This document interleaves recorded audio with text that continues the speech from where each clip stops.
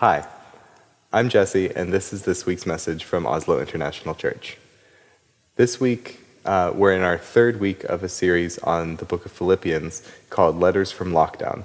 And we're calling it that because this is one of the letters that Paul writes from being in prison, and really from being under house arrest in Rome. He's writing to the church in Philippi, which is one that he founded and one that he's rather fond of, and he's writing about how to find joy and comfort in times of adversity, which is something that a lot of us can relate to, being under house arrest and needing a little bit of joy and comfort. So let's get into the reading. Please join me reading Philippians chapter 2, verses 1 through 18.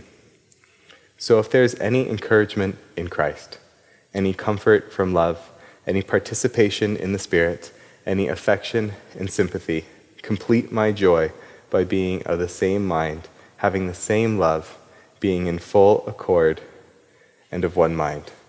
Do nothing from selfish ambition or conceit, but in humility count others more significant than yourselves. Let each of you look not only to his own interest, but also to the interest of others. Have this in mind among yourselves, which is yours in Christ Jesus, who, though he was in the very form of God, did not count equality with God a thing to be grasped, but emptied himself, by taking the form of a servant, being born in the likeness of men. And being found in human form, he humbled himself by becoming obedient to the point of death, even death on a cross. Therefore God has highly exalted him and bestowed on him the name that is above every name, so that at the name of Jesus every knee should bow in heaven and on earth and under the earth, and every tongue confess that Jesus Christ is Lord, to the glory of the Father. Therefore, my beloved, as you have always obeyed, so now, not only as in my presence, but much more in my absence, work out your own salvation with fear and trembling, for it is God who works in you, both to will and to work for his good pleasure.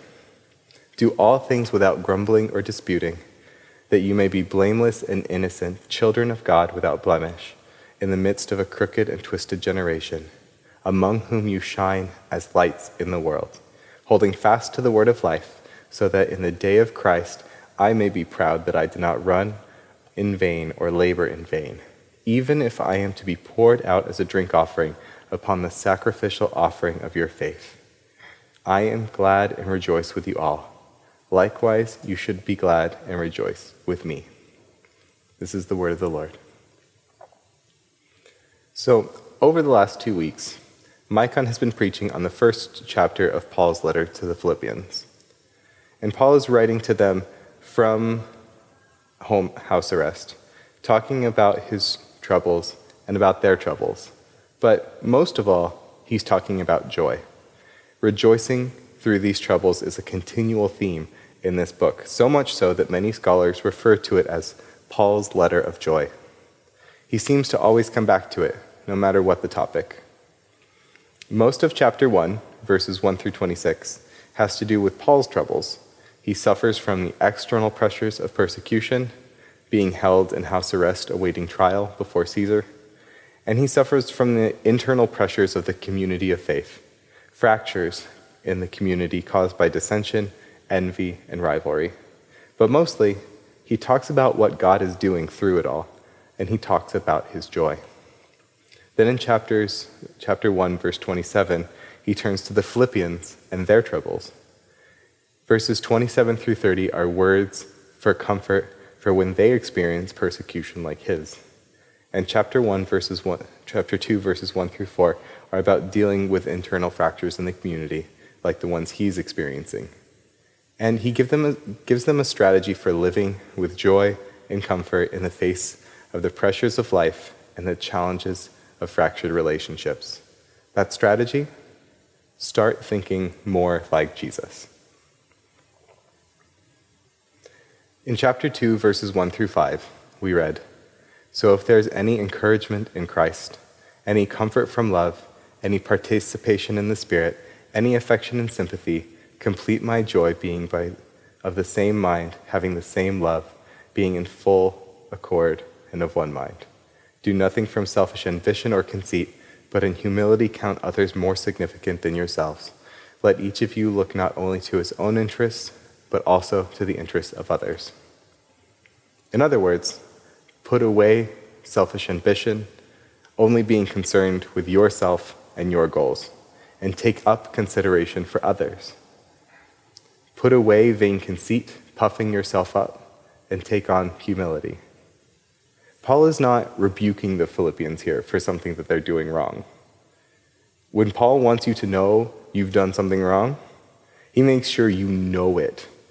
If you read 1 Corinthians, you really get that feeling. Instead, he's giving them advice on how to live with joy in the way that was modeled and taught by Christ. At this point, there's a section of text that might be offset or printed differently somehow in your Bible.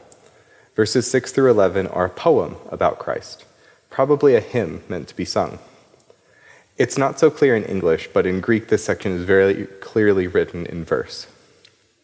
Paul might have written it himself, but more likely it was being used for worship in the earliest Jesus-following communities. And Paul wove it into his letter here. It's a potent song that makes his point succinctly and beautifully. The first modern comparison to this that came to my mind was a moment in 2015 when Barack Obama was giving the eulogy at a funeral in Charleston, North Carolina, following a shooting at a black church there. He was giving this incredible, heartfelt speech, and then he stopped and began to sing Amazing Grace. I say sing, but at first it started as just speaking, but it was only moments before it became singing, and in no time at all, everyone joined. And nothing made the message resound more in the hearts of its hearers than the right song at the right moment. The song in Philippians is about Christ's coming, his death, his resurrection, and his exaltation. And it's the beating heart of the letter to the Philippians.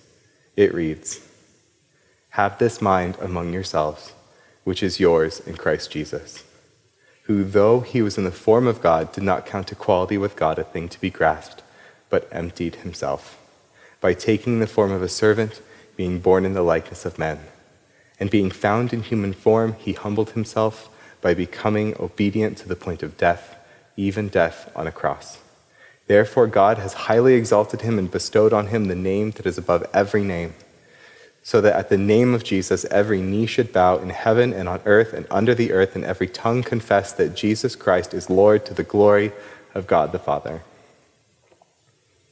Pouring yourself out. That's the essence of what Christ did, beginning with his incarnation, continuing through every moment of his human life, ending with his death. He poured himself out for us.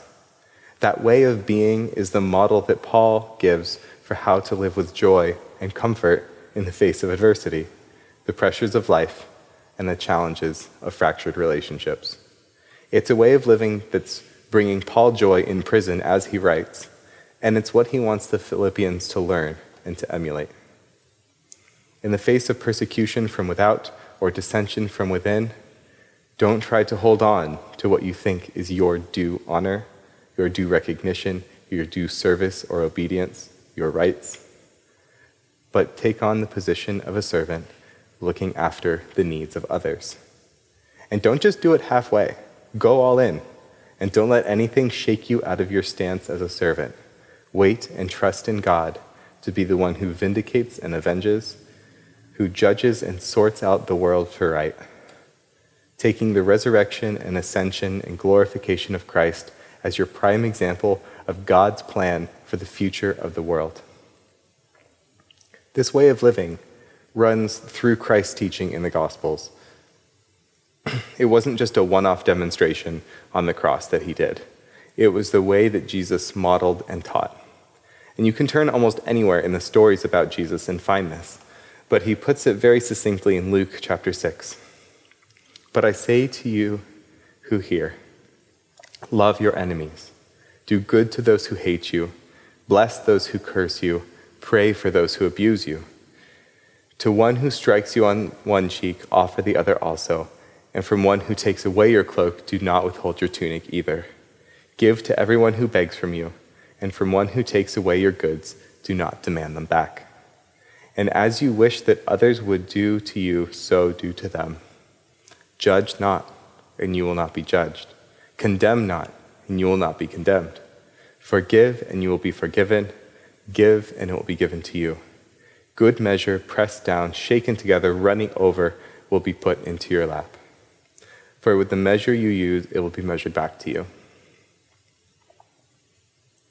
Pouring yourself out is Christ's strategy for living with joy and comfort in the face of adversity. It's a way of being that's made for hard times. When you have enemies, face them with love. When you feel robbed or experience shortage, give generously. When you face adversity, find new ways to pour yourself out for others. Now, there are a lot of things that closely resemble this kind of self-giving, which need to be avoided. You can nearly hit the mark, but come at this from the wrong direction. The self-giving life is not a free pass to make yourself into a martyr so that you seem more righteous to others or to yourself. Putting others before yourself is not a way of giving up on your life in the present, resigning yourself not to pursue anything until the day of judgment. Loving your enemy is not a way of encouraging people to do wrong and to go on doing wrong. Renouncing selfish ambition does not mean living without hope for the God-given dreams that burn in your heart. Instead, this is a strategy for pouring ourselves into others in a way that brings joy rather than spending all of our strength on bitter struggles. It's a way of taking control of bad situations, like Jesus did, not by manipulating others, but by being totally in command of our own responses to them. It's a way of living with real hope, not putting our faith in others to change, or putting faith in our persecutors to repent, or our circumstances to suddenly turn around, but instead putting our faith in God's ability to judge righteously, to vindicate and avenge the wronged, to heal and repair all things, to set the world right in his perfect way. It's faith in the miracle of Easter. And Paul is not telling the Philippians to learn how to pour themselves out in humility in order to make them miserable. He's encouraging them to dig deeper into the kind of self-giving life they have already been taught as a wellspring of joy and comfort. The story of Jesus' incarnation, life, death, and resurrection is not a tragedy guiding us to lives of misery. It is a comedy. It is good news. It is a method of sowing joy and comfort in a world that's full of hardship. After pointing the Philippians to Christ's example and drawing it out by sharing this hymn, Paul goes on to talk more about what this looks like in their community in verses 12 through 18. Therefore, my beloved, as you have always obeyed, now so not only in my presence but much more in my absence, work out your own salvation with fear and trembling. For it is God who works in you both to will and to work for his good pleasure. Do all things without grumbling or disputing, so that you may be blameless and innocent, children of God without blemish, in the midst of a crooked and twisted generation, among whom you shine as lights in the world, holding fast to the word of life, so that in the day of Christ I may be proud that I did not run in vain or labor in vain.